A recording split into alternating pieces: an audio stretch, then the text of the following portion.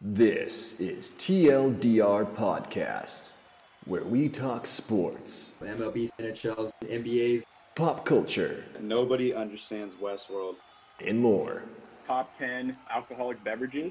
With your hosts, Alex. Yeah, boy.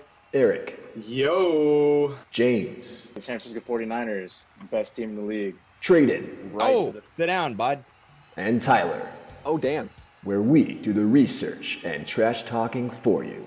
What kind of cockamamie bullshit is Adam Silver thinking? They're playing super hot right now, and they're not finishing. It's the middle of the season. I understand that, but I'm saying that they're moving towards that. Welcome to TLDR Podcast, presented by Anchor.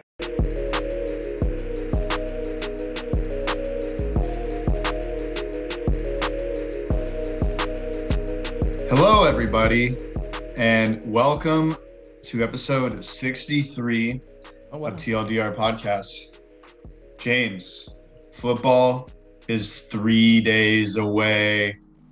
How do you feel right now? Oh, dude, that's the one thing that's been on my mind all day long. I mean, it's going to be exciting. If anybody who lives in Orange or is around Orange wants to come to Danny K's, which is a sports bar on Thursday, come join us. It was actually Eric's idea, but Eric is bailing last minute. So, classic Eric things. I'm trying to convince Eric it's his idea. It really wasn't. But the fact of the matter is it's going to be really fun. So come watch football, watch the Buccaneers destroy the Cowboys, probably, contrary to Eric's profile picture over there. But yeah, it'll be a good game. I got a lot of fantasy players. Fantasy season's here. I'm very excited. Well, my picture has neither the Buccaneers nor the Cowboys. But you have Tom Brady. You're saying, James. You have Tom Brady. Yeah. That's what I'm saying. True. Tyler is not with us this week, folks. It's been a while. Has he ever missed an episode? Yeah. Maybe he's missed one. I was the only one until relatively recent. So his Iron Man streak has ended, everybody. But you'll hear back from him next week when he's 0-1 after week 1 of fantasy.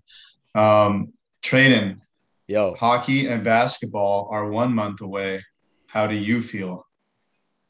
I feel good, man. I mean, today we're gonna start our NHL divisional previews. There's gonna be a lot of information being spit out in hopefully a very short period of time, so that we don't bore people to death. But dude, I'm excited. Camp started, I think, this week. So, the players are on the ice. They're in the gym, and we're going to have a full 82 game season. Canada's open up their borders, so we won't have any issues there. Oh, I'm so excited. There you go. Canada finally fucking doing the right thing. Wow. Remember last week he was like, yeah, for my dream vacation, I want to go to Canada. True. Yeah. Well, I was going to be the one, driving around Canada and stuff. It's not like they were going to, welcome me there, but now they can, according to Tradon. Alex, golf season. I have an answer to your question, actually, that we were trying to figure out a couple weeks ago. Golf season ended yesterday. Guess what? The 2021-22 season begins in 2 weeks in Napa, California, James. But yeah, I didn't really know the answer to that question, and I feel like it changes every year. But how are you doing either way? I'm good, man. Yeah. So golf only has – so they don't even have an off season. They have all of December off, if that means anything. So they play for a little bit and then they stop and then so they just play it's their winter break, dude. Because December sucks. You don't want to play golf. Well, I mean, I do, but professionals don't. I mean, maybe not in the northern hemisphere, but go and play somewhere where it's warm in December. But I'm great. I didn't know that about the golf thing. Still don't super care, but that is kind of funny though. But I'm good, man. Yeah, just chugging along. Yep. We're going to get into it soon, guys, because James will be our first segment, and we're talking all the fantasy top positions that we think is going to occur this year. But let me say this. The fantasy projections on ESPN is complete dog shit because apparently I'm playing Alex week 1. I'm going to lose by 16 to 17 points, apparently. Which is true. Your team sucks. With Kyler Murray, with AJ Brown, who has the Q by his name, but he'll jump in there whether his knee's sore or not. He better. With Ezekiel Elliott, but yeah, I mean, I'm not saying I'm gonna win, but like losing by 16 points with those top 3 names right there, come on. Seems kind of crazy. 16 points in the first week. It's okay. It's not really about your team. It's the fact that Alex's team is that. Yeah, I was gonna say Alex's team is pretty stacked. I would according also to like ESPN. to know.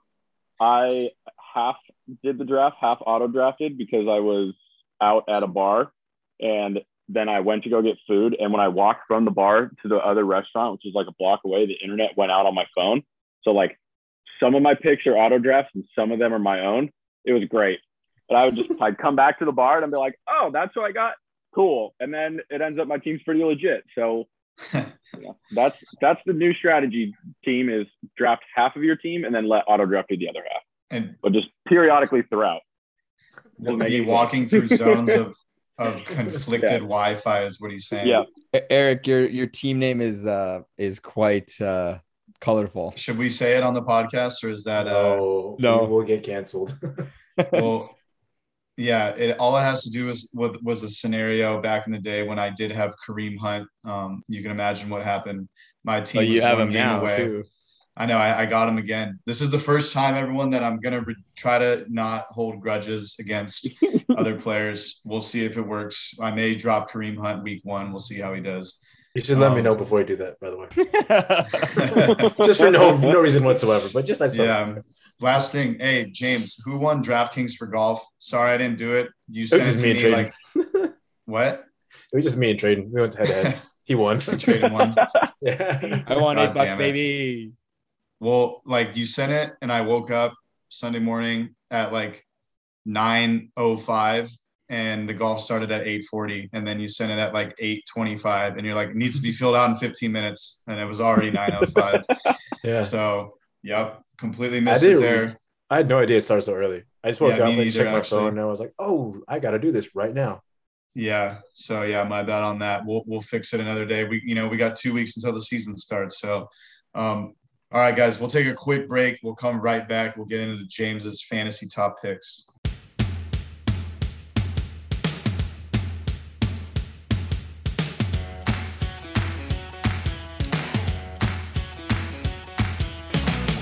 Everyone, we are back. We just ranted about ESPN fantasy projections, what's and what not. We're going right into it. James, football's 3 days away, as we said. Fantasy top picks. Let's hear them. All right, guys. So we're going to talk NFL fantasy here. It's going to be based off PPR. So what we're going to do, we're going to go through each position and then kind of decide who we think is going to end up at the number 1 spot at the end of the season and why we think that way.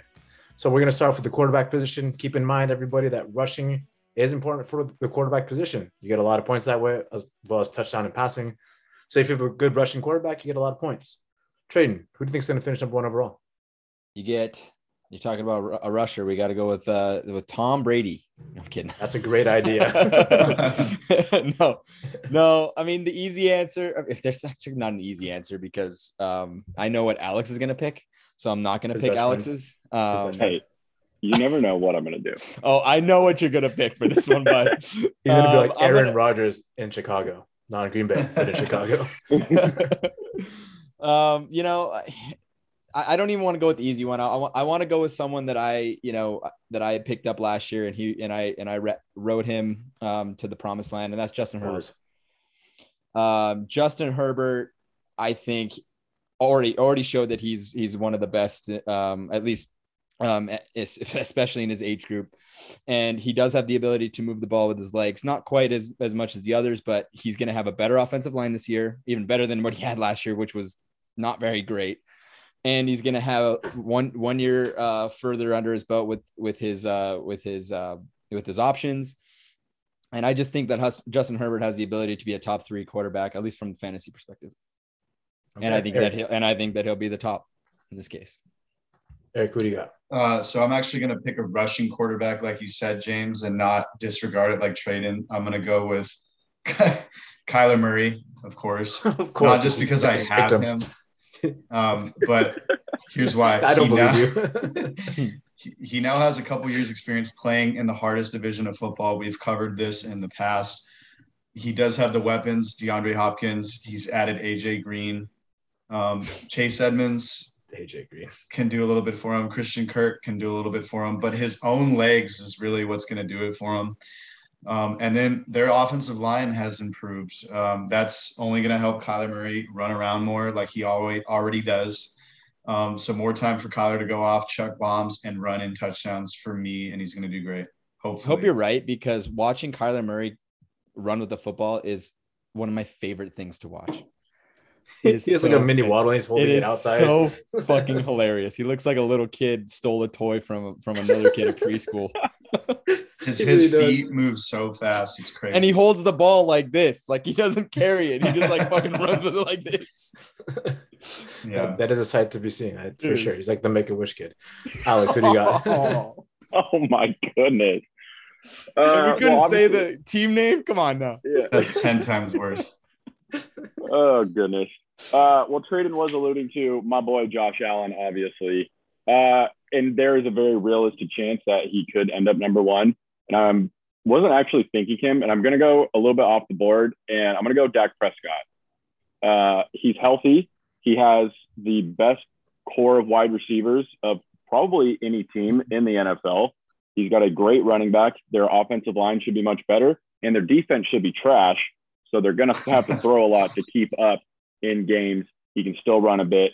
Again, I said this during our NFC East preview thing a couple weeks ago. He was on pace for 7,000 yards last year before, he got hurt. Like, would he have done it? No, because that's ridiculous. So I'm going to go. Also, he's on my team, so I'm going to pull an Eric move and Dak Prescott. All right, I like that. I'm actually going to go with Lamar Jackson, who everybody tends to forget. Rushing quarterback. The offense is literally built around him and his legs. Like the playbook is built around the read option and the fact that he can run. He had a disappointing 2020, but he had a record-breaking 2019. Everybody tends to forget that. J.K. Dobbins, the main rusher towards ACL, which means Lamar Jackson's probably going to run a little bit more. And he's talked about the fact that he can now read defenses better after being in the league for 3 years. So pair that with his passing and running and the amount of touchdowns he just gets, I think he's going to end up number one overall. So out of those four, you guys, did anybody change their mind? Or are you all sticking with the guns? Stick with what you know. I mean, I'm not going to change my mind, but Dak Prescott, I think, will go off. I had him last year when I was like 8-0 to start the season, and then his leg got, shattered. Like we were watching it live, James, that Sunday, and then, my team got fucked from it, and it's not his fault. So I have no grudge against him, but I do think he will go off. So I kind of agree with Alex, but I'm keeping my pick at Kyler Murray. So we have 1.5 picks for Dak Prescott. I like that. Yep, very cool. exactly. Moving on to the running back position here. This one I think should be pretty easy. Eric, who you got? I do have Derrick Henry. Threw him in our post. Another guy who makes the Titans offense just who they are. Without him, they are fucked. He's going to get all the red zone plays. He's probably going to get 2 to 3 carries in the red zone. And then if it's 4th down, they'll either kick a field goal or go for it. Maybe they'll give it to him again. He usually scores in the red zone. It's easy for him to do so. He gets handed the ball basically every other play where he continues to gain yards, and he's due for a breakout fantasy season. Okay. Alex. Well, I feel like Derrick Henry's already had a breakout fantasy season. I think he's had like 2. The answer is Christian McCaffrey. Like, he's the best running back in the league right now, especially PPR wise. He's going to have the most catches, especially with the quarterback issues or turmoil or whatever you want to call it in New Orleans with Kamara. That he could have a dip. McCaffrey is the number one guy, and he will do that again. Jane, do you have anything different? Do you have the same? There's only one player that's going to crack 2,400 yards between receiving and rushing, and that's Christian McCaffrey. So there you go. I argue with the same thing, but just to throw a little curveball at you guys, if Christian McCaffrey does not stay healthy, the player I have up next would be Antonio Gibson, mainly because he's just like Christian McCaffrey, but just a little bit smaller, and he's running on the same playbook that Christian McCaffrey thrived in. Like what the guy who made Christian McCaffrey is Ron Rivera. Ron Rivera is now the coach of the Washington football team. And he's saying that he wants to make Antonio Gibson just like Christian McCaffrey. So if Antonio Gibson takes that third down role, you're going to see 1,000 yards rushing, 1,000 yards receiving right there. But that's only if Christian McCaffrey does not stay healthy. So, Eric, I think you lost that one. I think Christian McCaffrey is going to be the number one. Did you have him in your top 10 at all, running backs? Who? Christian or Gibson? Antonio? Yeah. Gibson. You did? I did. He was my number 7, I think. Never mind. Sucker. I was going to be like, you never even had him in your top 10. Moving on to wide receivers here. Alex, who you got? I'm going to go – this one's actually, I think, kind of tough, but I think you have to go with the best wide receiver in football, and that's Davante Adams. He's got the best quarterback, overall probably best throwing quarterback. They've obviously have a great connection. He had a monster year last year. There's no reason why he shouldn't have another monster year this year. Have a huge target share, should make plenty of catches, runs great routes, will score a lot of touchdowns. I mean, what else do you really want from a wide receiver one? Davante Adams. I agree with you wholeheartedly there, but I just want to add the fact that I don't really think he's going to end up number one because of his skill level. I mean, not to disrespect the fact that he's a great wide receiver, but I think it's more so the fact that he has Aaron Rodgers throwing to him, and Aaron Rodgers is pissed off. And Aaron Rodgers is going to do the best that he can to show the world that he's the best quarterback out there. And what better way to do it than to throw to Davante Adams 15 times a game, 3 of which are going to go for a touchdown. I mean, like, it's going to be kind of crazy. Tradon. I'm going to pull an Eric and say Tyreek Hill because he's on my fantasy team on accident. He wasn't supposed to be, but he was accidentally on my fantasy team because my fat thumb pressed the wrong button. And that's okay. And that's okay because he is he's he's probably the fastest player in the game. And he does, what's interesting is he has been used in the past and is expected to be used in certain rushing scenarios. So that's just extra points that no other receiver really does that. So, I mean, it's just adding a little bit of dynamicness to him. So and he's also, being thrown to by Patrick Mahomes, who, is going to be the next, he already is the biggest thing on the planet right now when it comes to the quarterback position. So that's what I'm going to say Tyreek Hill, and hopefully I'm right because I really need that. Eric, who you got? I have Tyreek Hill also. Basically, here's why. He's going to get you the biggest chunk of points. Fastest dude on the field usually finds ways to get open deep, and then Mahomes makes that crazy shit happen, throwing off his big toe for 65 yards down the field, and then this guy's just wide open when all that happens. So that's why. Okay, not because Tradon has him. 2-2. That's pretty cool. Tight end position is up next. Tradon, who do you got?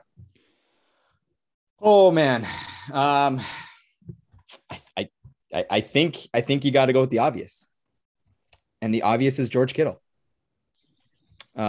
Simply because it's not Travis Kelce, and I'm sick of everyone talking about Travis Kelce. That's simply why I'm sick of talking about him. He's amazing. I don't give a shit. George Kittle it is. Okay. All right. I think he's the dark horse out of the three big ones. I think he's the one that's least likely to be the number one overall, but I digress. Eric, who do you think? Robert Tonyan, because agreeing with Alex about the Davante Adams, he has the best quarterback throwing to him. Aaron Rodgers has nothing to lose this year. He's going to do what he does, gun in those perfect throws to Tonyan in the corner of the end zone.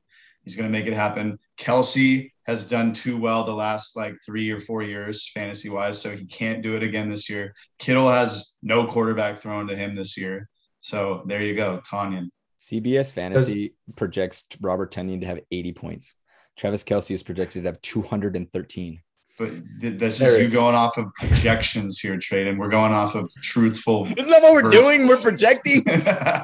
Eric, question for you, man. So last season, Robert Tonyan did well because he ended up with 583 yards receiving and 11 touchdowns. 11 touchdowns is a ridiculous amount for a tight end. There's going to be regression there, and it's not going to go positively. It's going to go negatively. So therefore, his points are going to go down. Does that concern you one bit? Because he's not getting 11 touchdowns again.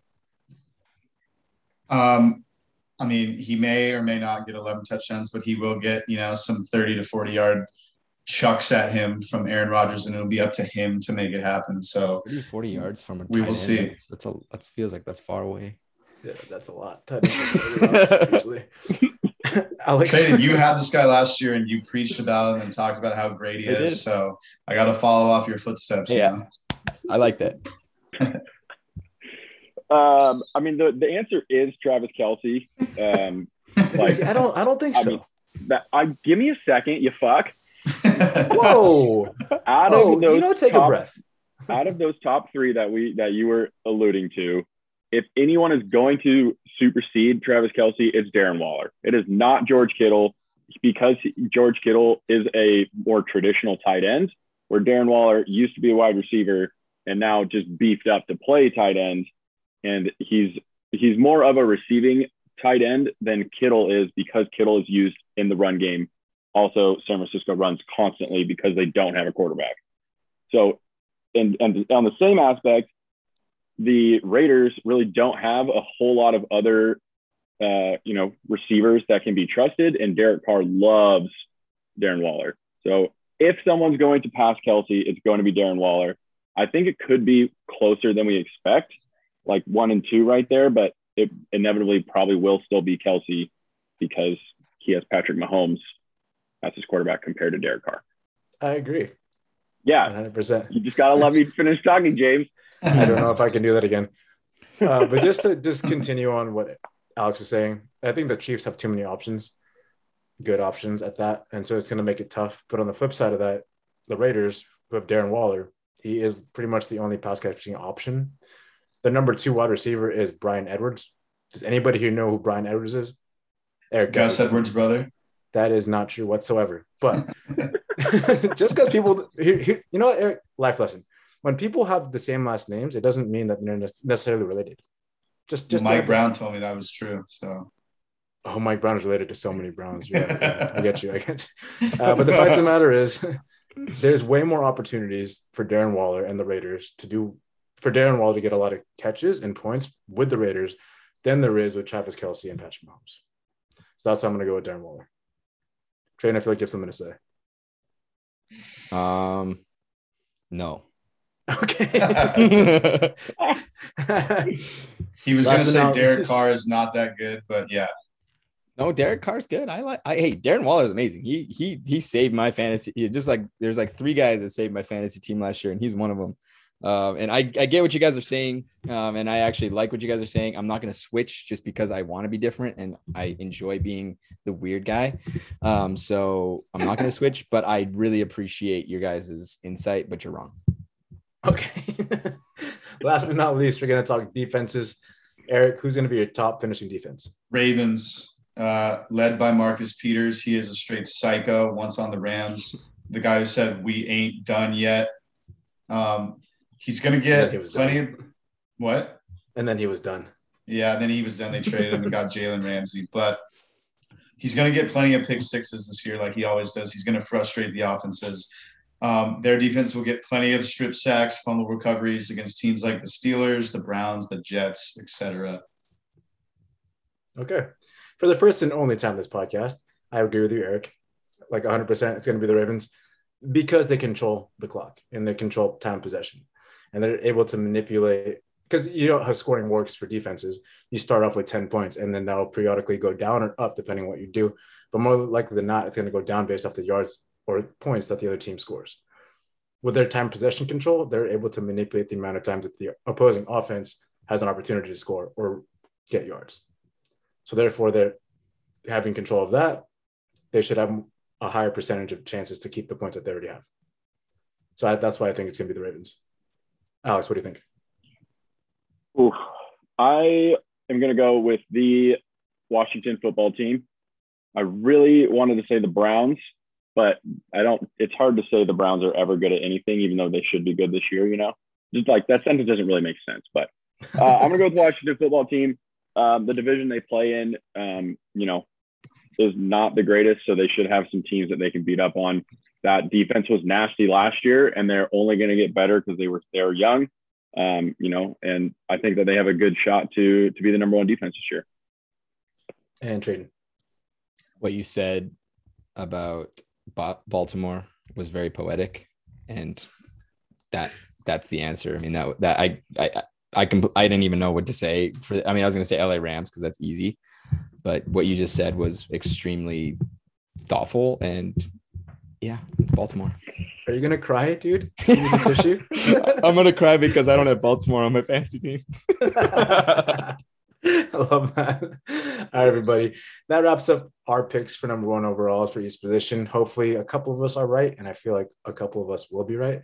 But stay tuned. In about 18 weeks, we'll tell you who was right and who's wrong. Thanks, James. I leave it with the burning question. Would you rather start 0-1 or 8-0? Because last year I started 8-0 and it didn't really work out for me. I think Tradon started like 0-4. So we shall see what happens with these projections. When we return, the hockey guy is back. Instead of vacations, we are talking about the Metro Division of the NHL upcoming when we return. With health concerns on the rise, it's as important as ever to keep your people safe. Dimer isn't another BS COVID company. They've been developing their tech to kill germs and save lives since 2014. Dimer's original UVC products have won them partnerships with some of the best technology companies in the country and earned them a spot on Time Magazine's Best Inventions of 2020. Dimer started out disinfecting airplanes. Now they're in hospitals, athletic facilities, hotels, classrooms, basically anywhere people might have been sick. When it comes to keeping your players, employees, guests, and customers in your facility safe, trust Dimer. For TLDR listeners, they are offering free disinfection as a service in select areas. So that means they will come disinfect your facility for free. You can take them up on this offer by visiting dimeruv.com and at dimeruv on social media. Use code TLDR for your first disinfection as a service appointment for free. That's Dimer, like diner with an M, as in Mike Trout. Ever heard of him? Kill more germs, prevent more infections, save more lives. dimeruv.com.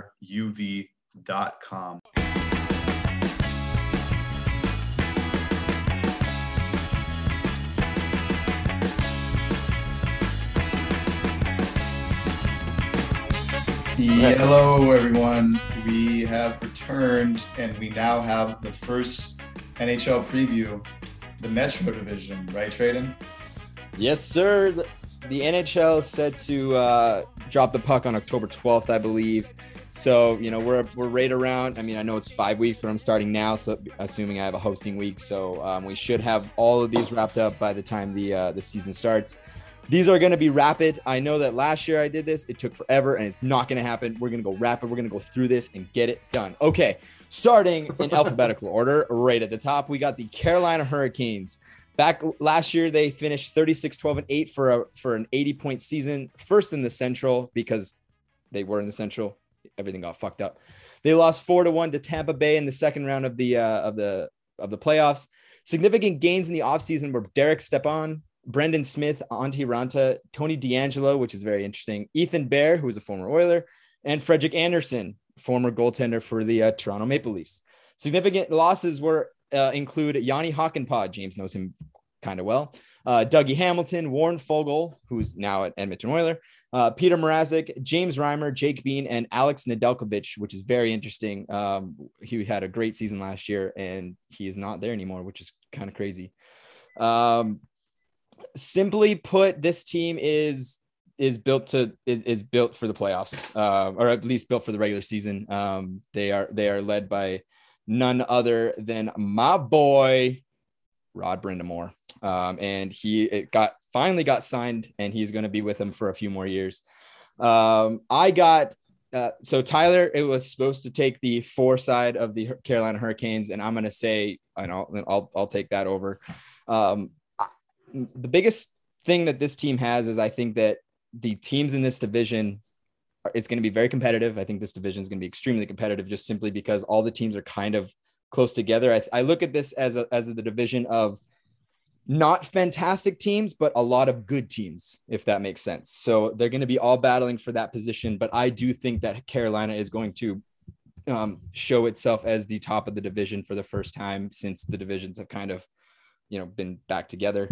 I just look at the other teams in the division, and I just don't think that, I think that there's things on those other teams that whether they're rebuilding or whether they're retooling or they're just kind of over their hump in terms of their playoff window. I just think that that's where they're at right now. Defensively, this team is very, very strong. In Jacob Slavin, Brett Pesce, Brady Shea. They may not match offensively to Dougie Hamilton's, offensive production, but defensively, they're going to be very, very strong. I have a lot of faith that Ethan Bear is going to show the Edmonton Oilers that they were fucking stupid. And once again, because they do that to every single defenseman that comes our way. But they have a lot of defensemen back there that are, very strong veteran presence. And I just think that they're going to be, that's going to be part of their big strengths, not to mention they have, Sebastian Aho and Svechnikov up there, potting in goals. So I just think that this team is going to be the team to beat. And I think that kind of speaks for itself. And Alex, I believe you are against the Canes. So why am I fucking idiot? Yeah. Well, part of it is everyone had already picked their teams before I had a chance to respond. So if you probably don't remember, but I actually picked the Canes to win the Stanley Cup during our thing last year because I wanted to go big. It didn't work, obviously, as they lost to the Lightning in the second round. But looking at their roster, I'm not loving the goaltending. When you think of Stanley Cup winning teams, especially recently, Vasilevsky, Marc-Andre Fleury, Jonathan Quick, Jordan Binnington, these guys led their teams throughout the playoffs. So I'm going more because I think it's pretty obvious this team will, unless something catastrophic happens, will make the playoffs. But I'm thinking for what they want to do, which is win the Stanley Cup. That's where they're at in their team. I'm not loving the goalie situation. When you think elite goalie, does Frederik Andersen ever pop into your head? No. So I think that is a big problem that they're going to have to either, hopefully their defense in front of him will be enough to carry them.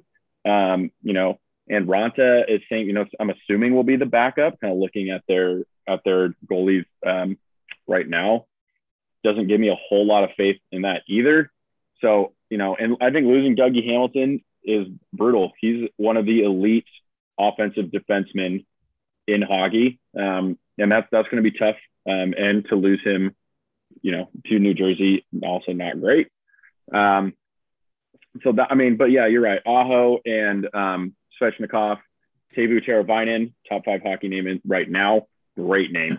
The Canes should be good. I'm just worried about their goaltending for the long, throughout the playoffs, I guess.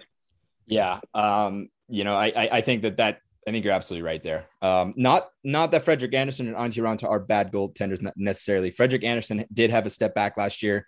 He's been kind of the scapegoat when it comes to Toronto fans as to their woes. But he's not a bad goaltender. But I think to your point, it's not that they're bad. It's just, what am I going to get? And are they going to be good enough down the stretch? And I agree with that. I think we agree. They're probably going to be a top 1 or 2 team in the division, make the playoffs, but how far they go is the biggest question mark. And I think you're bang on there.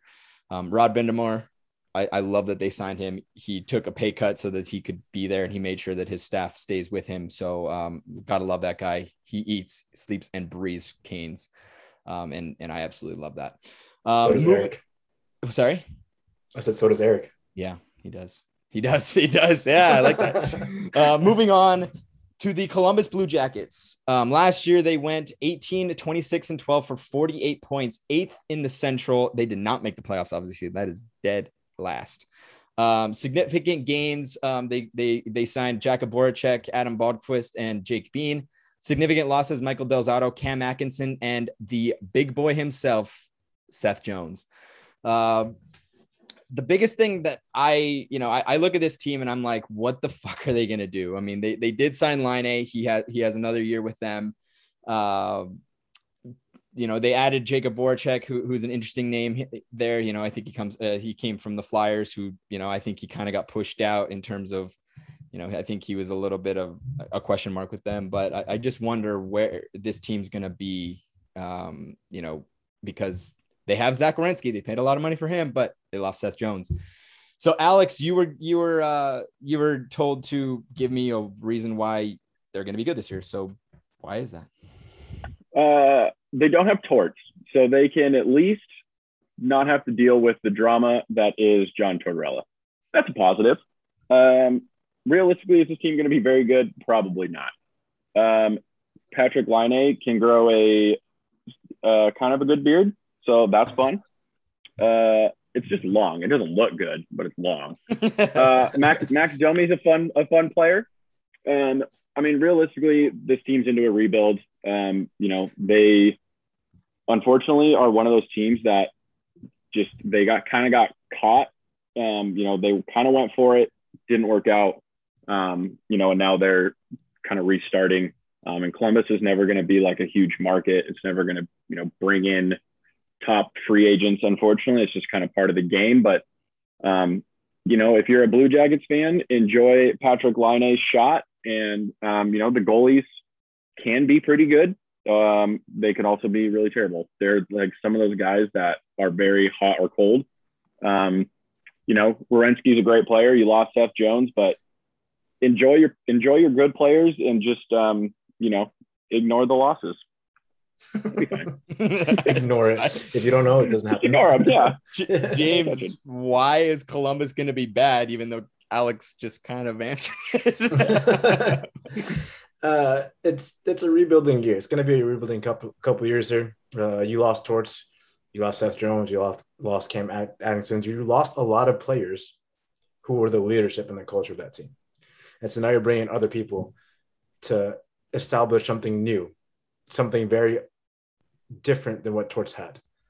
And that seems pretty hard to do if that's what's been ingrained in that. And they hired somebody who is like night and day difference in the guy. And having somebody hot and cold like that doesn't work. You got to have somebody in the middle who can see both sides of it. Like Torts is an asshole. The other guy is going to be happy-go-lucky, do whatever you want. And that's just, it doesn't fly that way, man. You got to find somebody who can play both sides of the coin. And with that, I mean, like when you lose Seth Jones, that's your leader, that's your franchise player, and you're replacing him with some dude named Adam Boquist. Whatever his name is. There we go. There's a Q and a V in there. That doesn't happen in my mind. He had 1 goal and 11 assists last season. Is he that good of a player? I don't really know. He's not as good as Seth Jones. I don't think he can play 5 overtimes in a row like this. Nobody's going to be like Seth Jones, and losing a player like that is huge. And it's going to be a tough year, and it's going to take a lot of time for them to rebuild and build that culture back. It's going to be like the Devils. The Devils have been rebuilding for years and years and years, and that's what's going to happen in Columbus. Yeah. I tend to agree with actually both of you here that this team is, was once a team that was, 3 years ago, guys, these guys were the team that swept the Tampa Bay Lightning after going down by 3 goals in the first 2 periods of the first game. I mean, and then this team just completely, has dismantled. If anything shows what it takes to keep good players, it's give them money, because that's what they had to do with Zach Werenski. They gave him a shit ton of money and he's just not that good. But that's what you do. I'm not saying he's bad, but he's not that good. But so I think we all can agree this team's going to be on the definitely on the lower end of the totem pole, definitely a rebuild year. That's moving on to the New Jersey Devils. In 2021 season, they went 19-30-7 for 45 points. They got 7th in the East, obviously did not make the playoffs. Significant gains, though. They gained Thomas Tatar, Dougie Hamilton, Jonathan Bernier, and Ryan Graves. So Dougie Hamilton went obviously from Blue Jackets to the New Jersey Devils. Significant losses were Will Butcher. I don't even know who that is. So that's good. I'm going to go straight into it. Eric, why is this team going to be good? Or better than last year? Jack Hughes, just like his brother, will show us why he's a top pick in the draft. He's going to go off this year. You just said it. They added 2 defensemen to run the ship, and they haven't had that in a while. Well, they do have PK Subban still traded, who's going to have a good year. But they do have Dougie Hamilton and Ryan Graves, 2 guys that are experienced. Ryan Graves on the Avalanche the last couple of years, had some good battles in the playoffs versus Vegas and other teams. And they're just going to be better than they've been the last 2 to 3 years. Anything can get better than that. We've seen some good signs from Blackwood, who's going to be their starting goaltender. I think he has a chance to prove he's a valuable goaltender in this league. I believe the Kings drafted him as well. So there you go. When it comes to drafting goaltenders, they know what to do. And they got Bernier. So I think Bernier is an experienced enough goaltender in the season to kind of be that backup, keep him afloat with the tandem of Blackwood. And the last thing, I talked shit on this guy in the past on this podcast, Nico Hischier. I said he was a bust. This is his year to prove he is not. I believe he is the captain of this team as well.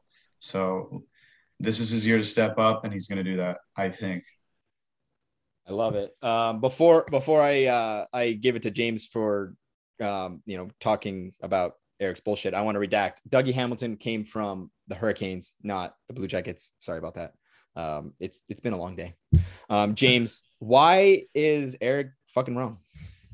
So you had mentioned that PK Subban's still on that team, right? Maybe he's not actually. He is. He's a third line defenseman. I think that's showing you how bad the Devils actually are. Oh, not talking shit on PK Subban because I respect the guy. He's great. But in terms of hockey, he hasn't done much to prove that he still deserves to be on an NHL team. Could he play in the AHL? Yeah, absolutely. Oh, but in the NHL, I don't think so. He honestly, outside of this podcast, you haven't really heard his name at all. And he's playing third line for somebody of his namesake is huge because he was one of the best defensemen for a very long time. But he's really fallen off the cliff. He's gone from team to team to team. And now he's a third line defenseman who's going to hardly get playing time.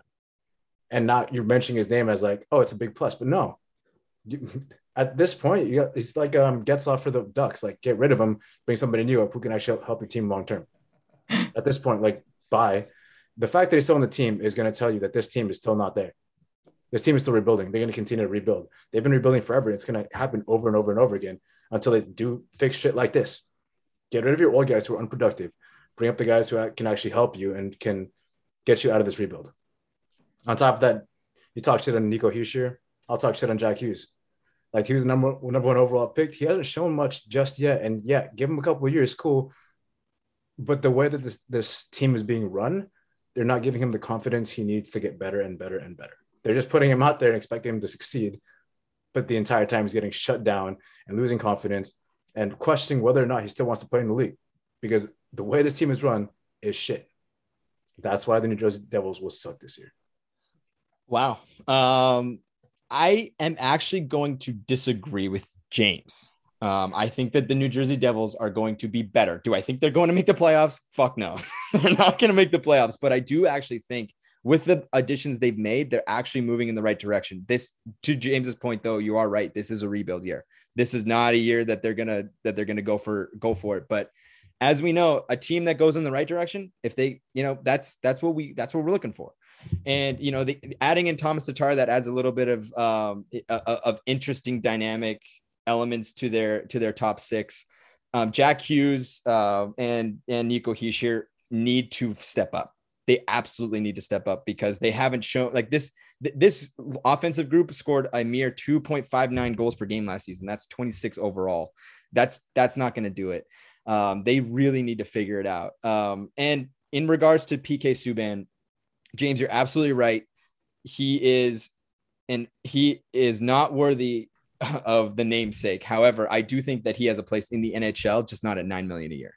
If he was a if he was a third round guy, a veteran guy, a third round guy that's being paid like, $2 million a year to do what he does, I'm probably okay with it, but it is $9 million. However, this is his last year. So they're probably going to use this as a rebuild year. They're going to be able to wipe that contracts clean next season and continue the rebuild. But what this team has brought in, I think actually does add some interesting, elements to this offense, especially the offense. And then you have Dougie Hamilton, who has the ability to provide some solid offense help as well. So I do think that this team is going to step in the right direction. But James, you absolutely right. This is a rebuild year. They're not going to be good, but I do think that they're going to step in the right direction.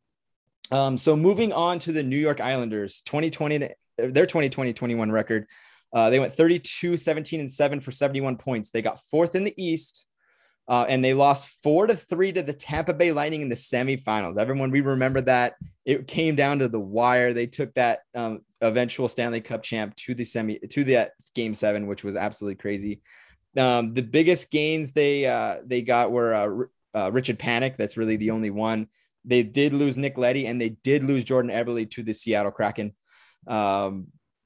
So, that's kind of where we're at. And so I'm going to throw this right to James. Why is this team going to be good this year? Well, first of all, they're going to get Anders Lee back. I mean, that's your captain right there. That's he coming off an ACL. He's not going to be back right away, but he will be back in the season. So that's going to be huge for them. I'm going to just talk about the fact that they've pretty much perfected their defensive game for the most part. This is like a team that everybody says is boring because of the way they play defense, but that's what works for them. And they've done it well, and they do it better than anybody else. But because they've done it so well, they can go experiment and work on that offense because they've drilled that defense so much that it becomes second nature to them. And so now you're going to have the ability to kind of mess and tinker with that defense to give some of it away to the offense and work with your offensive scheme. And you saw it in the playoffs against the Lightning. They scored a bunch of goals, and you never see that from the Lightning. But they've shown that they can step to the plate and play the game that needs to be played. Whether it be defensively sound or offensively explosive, they can do that. They've shown that. And they've had this entire offseason to continue drilling what works best for them to be the most complete team that they can be. Love it. Alex, why are the Islanders going to suck? Yeah, they're probably not going to suck. That's what James just said is all very true. They have figured out their system and what works for them and with the talent that they have, and it's succeeding. They just haven't quite gotten over the hump yet. But it would not surprise me if this might be the year that they come out of the East. It's kind of the same thing with the Canes, where we're expecting them to be pretty good. It wouldn't surprise me if they were a top 3 team in the division, but it's the same with their Russian goaltending duo. Can Sorokin or Varlamov be that guy? I kind of feel like they have a 2A and a 2B. Like they don't have that's the dude. Like at points, Varlamov looked really great last year. And then Sorokin was went on an unbelievable tear. And maybe that could just be a little bit of a hiccup for them, but it's hard to say anything too bad about this team. It's all again comes down to can they score enough? We bring this up all the time, but they do remind, us a lot of those good Kings teams in the early 2010s where defense was incredible. They kept the other team out of the net and they frustrated them, but the games were always 2-1, 3-2, 3-1, that kind of thing. So if they hit scoring droughts, that could be a slight issue, but I think this Islanders team's probably gonna be pretty good. Yeah, I agree with you guys.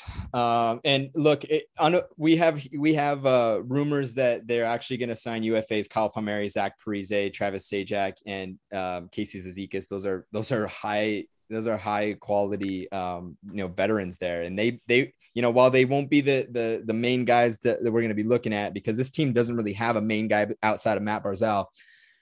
They are going to bring something. I mean, a veteran presence, an ability to score, when they're not the top guys. I look at Zach Parise looking for something to, looking for an opportunity to show that he can play in this league. I feel bad for that guy because he's one of my favorites. And he just has kind of fallen off a cliff, and maybe he comes to a team that, plays on third line. He's not expected to do much, but he shows that he has an ability to play. Guys, I look at their goaltending. They have the best goaltending tandem in the league, and I think Alex, you mentioned that. You mentioned the goaltending, and I think that's tied with their defense. That's what makes this team so so strong, especially on the goaltending side. I will say that the offense is always going to be a question mark. You don't have Jordan Eberle, who did actually play pretty dang well offensively. I mean, he was kind of streaky, just like every other scorer is, but losing him, you kind of lost at least a little bit of streaky goal scoring there. Anders Lee, he is going to be back, which is nice. That's going to be huge addition. So, this team is definitely going to vie. It's definitely going to fight for that top in the division. And I would not be, I actually probably peg them to win the division. If if they're, tied with the Hurricanes, I think that they would, pull through, especially to James, to your point, they showed an ability to score against a very, high level team. And I think that, on paper, the Hurricanes are probably the better team, but the Hurricanes just maybe don't have quite the defensive structure that the Islanders have. So, like what you guys said, I think this team is going to be a team to beat, definitely in this division. Moving on to the New York Rangers. The 2020-2021 record was 27-23-6 for 60 points. They were fifth in the East. They did not make the playoffs. Although if we went by regular points, they would have made the playoffs in a regular year. Significant gains, Patrick Nemeth and Barclay Goodrow. He's a former Shark, and most recently a former Tampa Bay Lightning. Significant losses, Tony DeAngelo and Pavel Buchnevich. I believe Buchnevich was picked up by the Seattle Kraken. We're going to jump into it. Eric, why are the Rangers going to be good, man? Yep. 3 big dog forwards, Panarin, Zibanejad, Lafreniere. Well, hopefully he does good. 2 strong defensemen. They got the Norris winner, Adam Fox. They got big boy Jacob Trouba. So they got a little experience in the back end. They have an up-and-coming superstar goalie. I like him a lot, Igor Shesterkin. He's gained some good experience these past 2 seasons. He's going to have to step up to the challenge this year, but I think that he has built his resume up. And this team, just in general, they've been in that rebuild mode the last few years. They've upgraded free agents. They've kind of done all they can. They got the right coach, it seems. Now is their window to get it going. So I think that they're going to have a lot better of a season this year. They will make playoffs, and then we'll see how it goes from there. I like it. Tyler was supposed to be the guy against the Rangers. I will just simply say the against part and then actually kind of, revert back as to why I'm wrong on that part. The Rangers have historically been the punching bag of the division. Let's put it that way. It showed in their series against the Capitals. They got ragdolled. They get pounded, and that is something to be said here in this division, in this league. I mean, Artemi Panarin, he is an amazing hockey player, amazing goal scorer. He just doesn't have the brawn to protect himself all the time. Mika Zibanejad, same thing. I look at Ryan Strome as well. But I just don't know if they're going to be able to compete there. That's what I really worry about. I don't know if they necessarily have a huge weakness as much as they do.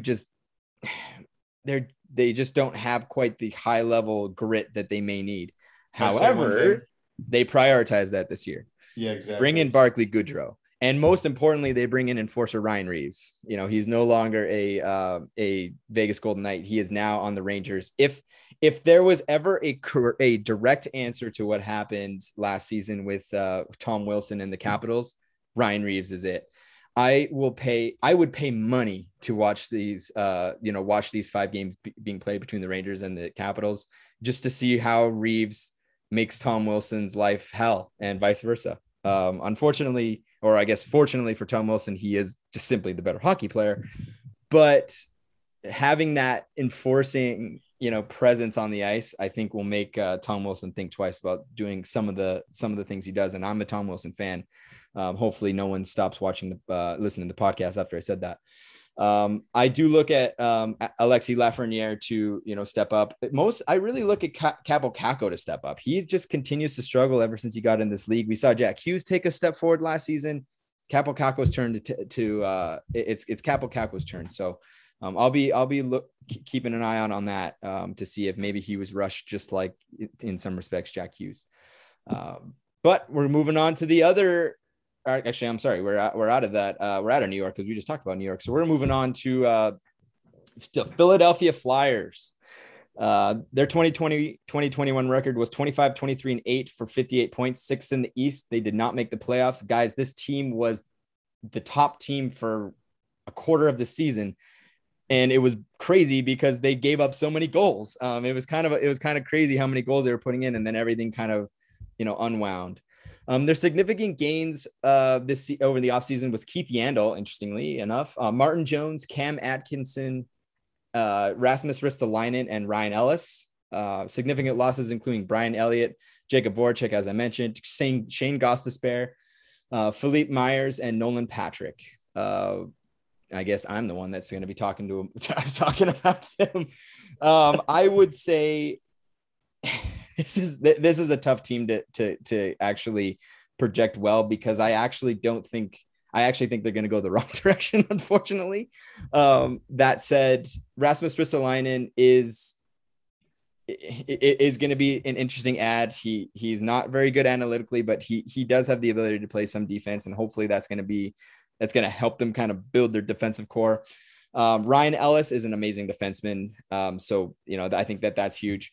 I look at Keith Yandel, the addition to Keith Yandel and what happened in Florida. And I think that the team kind of rallied around that kind of, locker room presence. He has a great locker room presence. He's a great teammate. And it's those kind of players that you really need to come in and, kind of galvanize the group and kind of calm everyone down. If Ryan Ellis can stay healthy, I think he's going to help on the top end of the defensively. He doesn't cost that much, so that helps.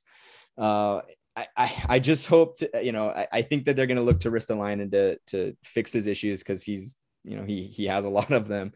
And offensively, this team has the ability to score, but defensively, I just that's my biggest question mark. So I can't say that they're going to be better than last year. This was a tough task for Tyler, but I guess it all is in the hands of how the defense kind of galvanizes. So Eric, why is Philadelphia going to suck? Just like every year, they'll start out on the right foot. They'll play how we expected them to play. Then the deadline is going to come around. They will begin to fade away. They will become lazy like all Philadelphia sports teams. Tyler, you're not here, but you know what I'm saying. And then guess what? The fans will kick in by throwing beers and popcorn at them as they continue to lose. Then they'll trade away pieces, and they've been doing this the last 3 or 4 seasons. We talked about Voracek earlier. Yeah, he had a bad season last year. This guy was kind of one of the core dudes that built their culture probably since Giroux's been there. Giroux's next to go if shit doesn't go right. They made the playoffs, I think, only once or twice with him as captain. They haven't done too well either. So I just don't have any hope for them, especially when you see them have to go against teams like the Bruins and the Lightning all the time. Like, you think they're going to do better than those two teams? No. End of discussion. Damn, that's pretty tough. I love how concise that was. That was great. I have to agree with you. I think I also look at Carter Hart, and I mean, he's a great goaltender, but he struggled last season. 3.67 goals against average, 877 save percentage in 27 games. He needs to step up. If he does not go back to where he was doing the season before, they're in trouble. And then the Flyers go out and are rolling the dice on Martin Jones. Martin fucking Jones. I've told Kylie, who's a huge Sharks fan, Martin Jones is your biggest fucking problem. And the Flyers go ahead and fucking pick him up. Yeah, good fucking luck, because the Flyers have had an issue with goaltending for as long as we've been alive, guys. It's the same fucking thing, and here we go again. So I don't have much faith in this team. I wouldn't be surprised if they were the bottom feeders. I really wouldn't, to be honest with you. Moving on to the other team in Pennsylvania, the Pittsburgh Penguins. Their season last year was 37, 16-3 for 77 points. They were first in the East, but they lost 4-2 to the New York Islanders in the first round. Significant gains include Brock McGinn, and significant losses include Cody Ceci, who is actually now an Edmonton Oiler, Jared McCann. James, why is this team going to be good? They're going to be good because they have to be. This is towards the end of the Sidney Crosby era. He's getting up in age. Evgeny Malkin's getting up in age. Jeff Carter is also getting up in age. He was a huge pickup, and he's been fantastic for this team since he got there. And I don't expect him to do anything less than what he's doing now. Evgeny Malkin is going to be healthier. Last season was a little bit more condensed, and it wreaked havoc on the dude's body. Having a full offseason having be able to prepare, find his weaknesses. That's gonna help out a bunch. When he was out there, he was basically out there on one leg. He did not look like himself whatsoever. And towards the end, he was a liability. He honestly should not have been getting as much time as he did, and that was a downfall. But if he gets the same amount of time now, a healthy Geno is going to be fantastic. Sidney Crosby is going to continue doing his thing, and that offense is good. I mean, Jeff Carter had 11 goals in 11 games, something crazy, 11 points, 11 games, something crazy like that. The weakest point for this team is their goaltending and Tristan Jarry. That's their weak point, big time. But everybody from that entire franchise, from top to bottom, have all come out and said that they support him, and they got his back, and they want him to continue being their goaltender. And the biggest, most important thing is the GM saying that. The GM being Ron Hextall, who was a former goalie, who indeed had a ton of down parts in the other part of his career, but he bounced back and rebounded to be a great goalie. And that's exactly, he's kind of mentoring Tristan Jarry, who he started out being great. And then he had a series of hiccups and mishaps, and it's just in the downslope of this part of his career. But he's young, guys. He's 22, 23 years old. He's got so much time to mature and learn from these mistakes. And having somebody like Ron Hextall have your back, who was a former goalie, that speaks volumes. And he's going to mentor him to continue his progress to be a better goalie and be the goalie that reaches his potential. And so that just in and of itself, that gives me confidence in Tristan Jarry to be better this season. And with him going up instead of down, and that offense being as good as it once was, this is going to be a good team. Love it. Eric, why is James a lying sack of shit? Well, I think everyone just doesn't have the juice anymore on this team. The only one who does is Sid the Kid, as James mentioned. They've traded away most of their core guys that, help them get to those 2 cups. Pretty much all they have left is Crosby and Malkin in that core group. Malkin's falling apart every season. More and more shit happens to him, unfortunately. It's just the nature of this sport. You just look back to it. They get rid of Fleury, and then all you see is goalie trouble ever since. I'm not saying just because you get rid of Fleury, that's why. But, Fleury wasn't around to help mentor. We look at Matt Murray now, who obviously helped him get those 2 cups. He's just, getting beat into the ice in Ottawa. But, they've been scrambling these past few years, scrambling at the deadline. They're trading away a bunch of guys. They're making the playoffs. They're getting pretty much whopped first round, and they can't get past the Islanders. Any team that can't get past the Islanders, they don't seem to have the best future moving forward. I mean, you could have said that a while back, but obviously the Islanders have gotten a lot better. But just end all be all, they're boring and they're old. Wow. Wow. That says a lot about this team. I'm actually going to split the difference between you two. And I think that they're actually going to go sideways. I think that they're going to be a team that is not going to go up, but they're not going to go down. They're going to be they're first in the East, but I think that this division's once everything's kind of back to normal, everything's going to be a little bit different. Look, when you have Sidney Crosby and you have Evgeny Malkin, you're going for it every fucking year. It doesn't matter how old they are. This offense was second in the league at 3.45 goals per game. You have Malkin, you have Crosby, you have Jake Gensel, you have Brian Russ, Kasperi Kapanen in that top 6. And then you have Jeff Carter, who's rounding out that third line, scoring 9 goals and 11 points in 14 games. There you go, James. Helped you out right there. Better than my ass on that one. That was crazy. But to Eric's point, I guess actually this is James's point, but I think it lends itself to being the question mark of the season is Tristan Jarry and the goaltending. He had an atrocious 3.18 goal against average and 8.88 save percentage.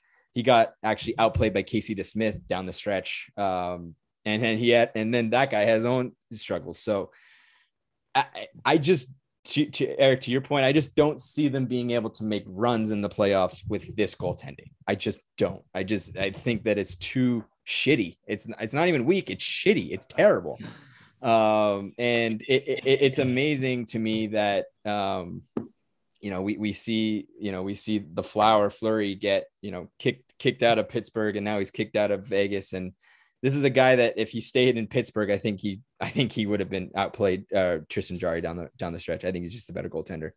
I think Pittsburgh made the wrong move back then. So I think all eyes are going to be on Tristan Jarry, I think, and his ability to bounce back. So I think that this team's going to make the playoffs. But Eric, you're absolutely right. They're probably going to face someone like, actually, they probably would play someone like the Islanders or the Canes, or in some cases the Tampa Bay Lightning, and just get fucking mollywopped. That's just what's going to happen. Moving on to the final team in the division is the Washington Capitals.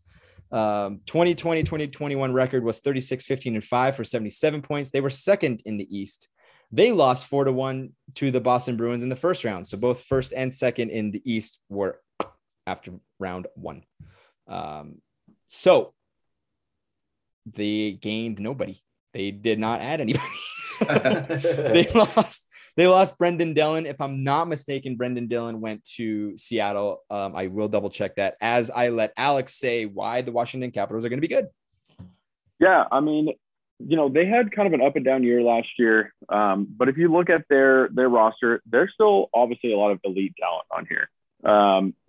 First ballot Hall of Famer, obviously, in Ovi, Backstrom, Kuznetsov, American hero TJ Oshie, your best friend and my best friend Tom Wilson, Connor Sheary. Their offense is still elite. Maybe not elite. It is still top half of the league. Defensively, John Carlson, great, almost somehow underrated now already. Yeah, he's gone back to being underrated somehow. Orlov, Schultz, TVR, that's a pretty good defense. The goalies too, Samsonov, he's only 24. He had injury and COVID issues last year. He should be better, more consistent. I just think this Capitals team and the Penguins, they kind of feel like they're going in that same direction with their stars are, Ovi and Crosby. It's coming to an end, but they are still elite players in this league. So sort of like what James said, they have to be good because you want to give Ovi the shot to A, win another cup, and B, to stay healthy and to have him have a shot at Gretzky's goal record. So I do think the Capitals, should be in that top three, if not a wild card team. I don't know if they can be counted on as a legitimate top tier cup contender, but they should make the playoffs. You know what? And if anything, let's just enjoy Alexander Ovechkin and what he is, because he's awesome. So I think they'll be good. I love that. I'm gonna say that this team actually goes sideways, if not, it starts to inflect downward. And I say that because Ovechkin, TJ Oshie, Nicholas Backstrom, that offensive core is getting older. They are very talented, but they're just getting older.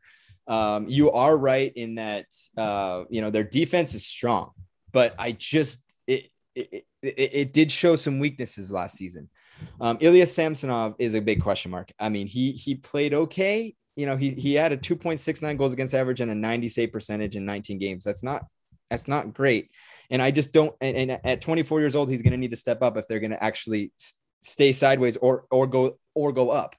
To your point, I don't think that this team's going to be a gung-ho, cup contender. And in fact, I think it's going to be tough for them to find a spot in the playoffs. I think that they're going to be battling for that wild card spot, because I look at the other side, and it's interesting because I think that, there's 6 teams in this division, maybe even 7 teams in this division. No, I'll say 6 teams in this division that could, are going to be battling hard. And I'll even put the Flyers in there too. I keep the Devils and Blue Jackets down the bottom for obvious reasons, but the Rangers have got a little grittier. So I wonder if they're going to be able to put Washington back on their heels. Do they have the scoring potential that Washington does? No, but they just may have a little bit more well-roundedness down the lineup. I think this is going to be a very interesting year to watch when it comes to the Washington Capitals, because they're really going to show what they're going to do, going forward. I think that this is one of their last seasons to really, go for it. I just don't think that they're gonna be able to do it. But all eyes will be on Alex Ovechkin. He's turning 36. Actually, just turned 36. Or he's He will turn 36 by the start of the season. He is fighting to beat Wayne Gretzky's goal record, and he has a few more seasons to do it. He has to score a lot of goals, but I think that's the biggest storyline right there, Alex, right? I mean, we got to keep an eye on him to see if he can continue to score at the pace that he's at. But guys, that's the division. Quick and dirty. We got it done. The next time I talk, I'm not sure when it's going to be, but it will be the other team in the Eastern Conference, the Atlantic Division. So, Eric, that's all I got. Thank you, hockey guy Tradon. It's going to be interesting too, fantasy wise this year for hockey. I'm excited about that. Sorry, Eric. I did want to redact. Brendan Dillon went to Winnipeg. Not that it matters, but I was wrong. Okay, he went to Winnipeg. I guess something we learned there, it could be the name of the episode. I don't think Tyler will agree, but Philly rhymes with shitty. So we got one more segment. It doesn't, but I like where your head's at. Just because there's a Y at the end of it does not mean it rhymes. So, guys, when we return, Alex will be going over our last segment, which is the most boring sports teams in the world. We will be back.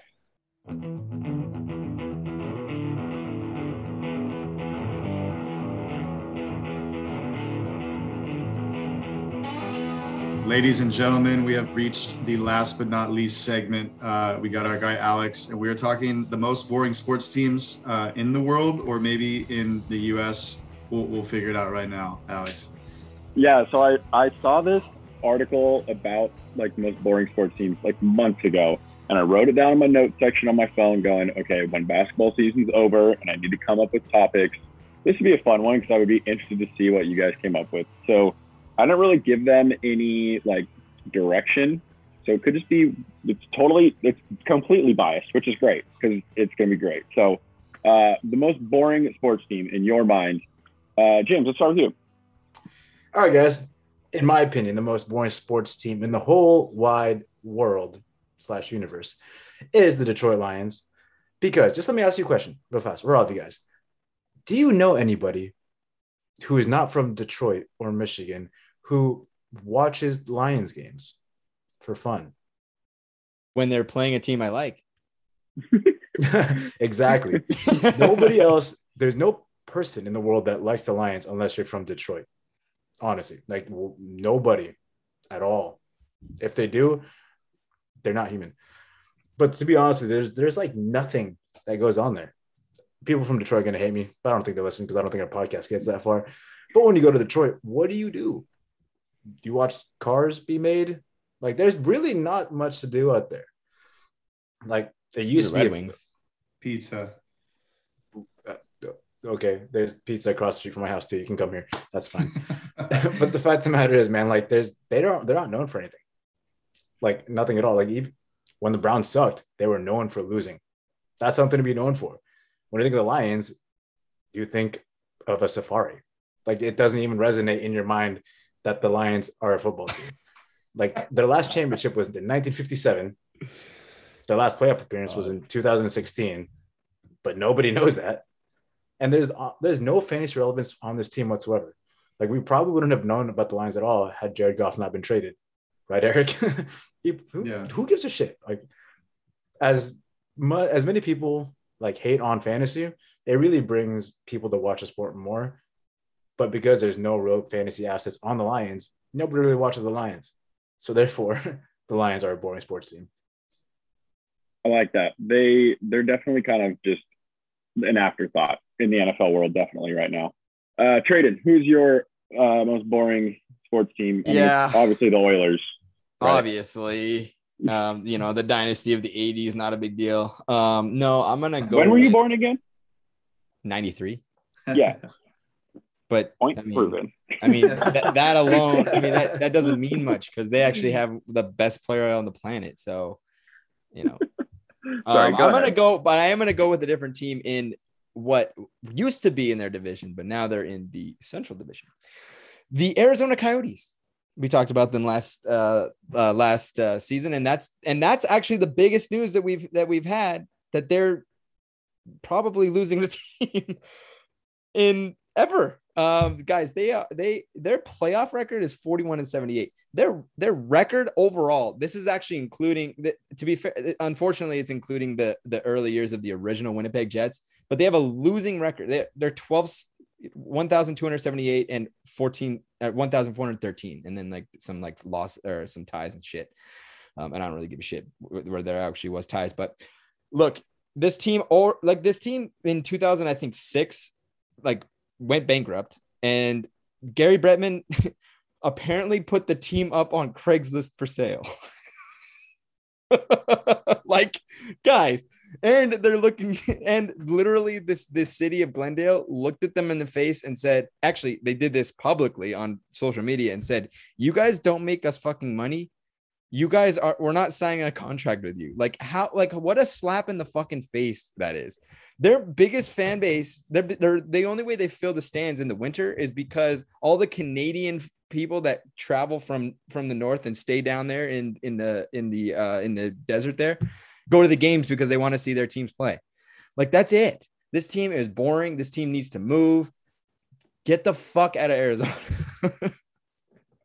Yeah, that's a good one. I mean, they're going to Alaska, obviously. So that obviously that's interesting. Yeah, that part. I mean, that is actually, you're right. The only interesting thing about them is, where are they going to go? Like, that's it. That's the only interesting thing about them. Thank you for that, Tradon. Eric, your most boring team. I'm going to join James on the Detroit train, but I'm going to go Detroit Pistons. After the Bad Boys era and all that, and their success, having Mr. Big Shot Chauncey Billups. James, hold on a second here. I have so much to say. This team has been rebuilding since the middle of 2008-2009 NBA season. Traded away half their team of the Clippers, Lakers, 76ers, Mavericks, you name it. Pretty much all their guys that were good are doing very well on other teams. Or just still going around the league. I was actually going to pick the Wizards earlier when you first mentioned it, Alex.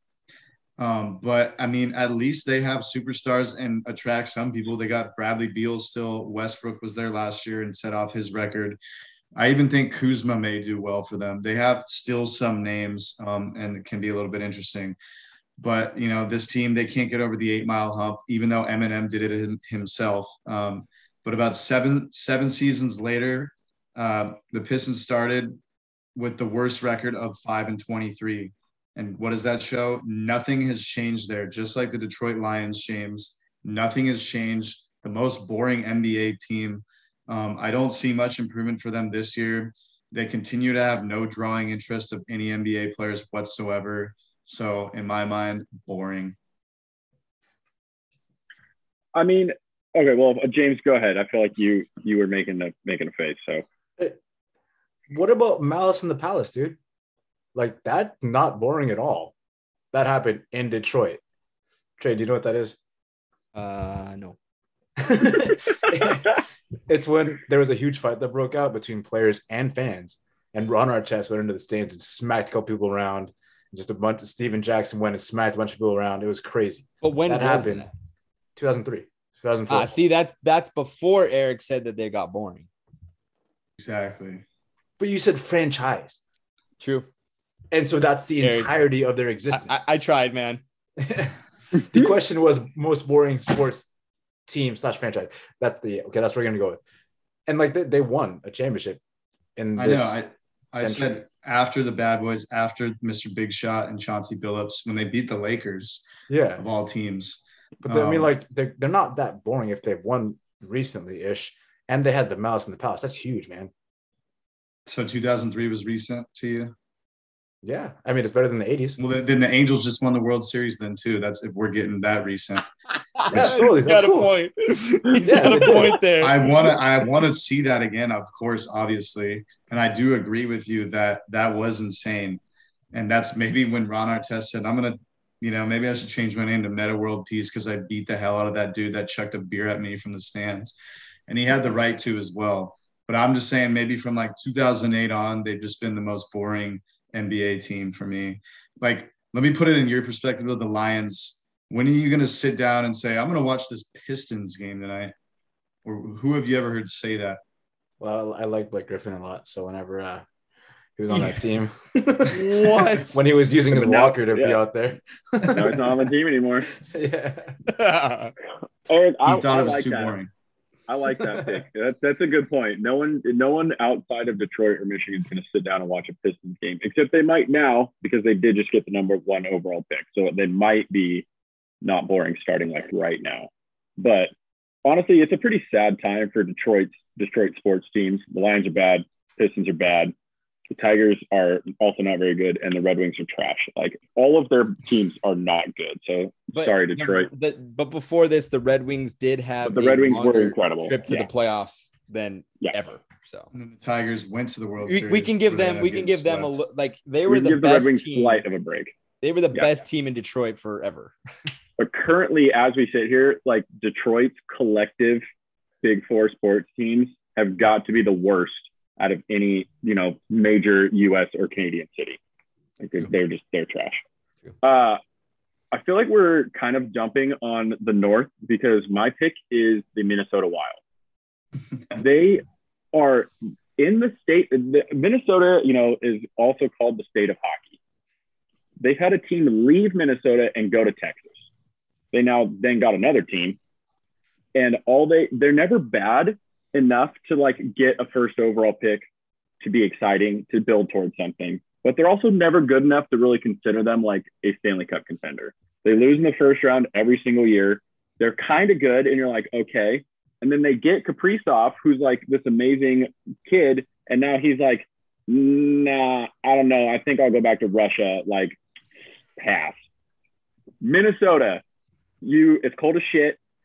You're pretty much Canada, but you can't your hockey team should be better or at least terrible, so people talk shit about it, like when the Oilers are terrible or the Maple Leafs are terrible. But no one does. No one talks about you because you're the Minnesota Wild, even though your jerseys are pretty fucking sick. Minnesota Wild, figure it out. Be more excited. We'll have to. We'll see what Tyler's pick is next week when he's back on, because I'm sure it's the Eagles or somebody like that. But I thought this was fun. I'm also really impressed that none of us. Well, I guess James. Eric and I picked different sports, but you guys picked your own sports, so never mind. I changed my mind. Yeah. But that's it, bud. But no one picked baseball. There's got to be a boring baseball team. I want to piggyback on you with Minnesota as well, kind of in the sense of the Detroit talk. You look at the Timberwolves right now, horrendous, boring, trash. The Twins, they were like the biggest letdown baseball team this year. And then let me talk about my boy Kirk Cousins real quick.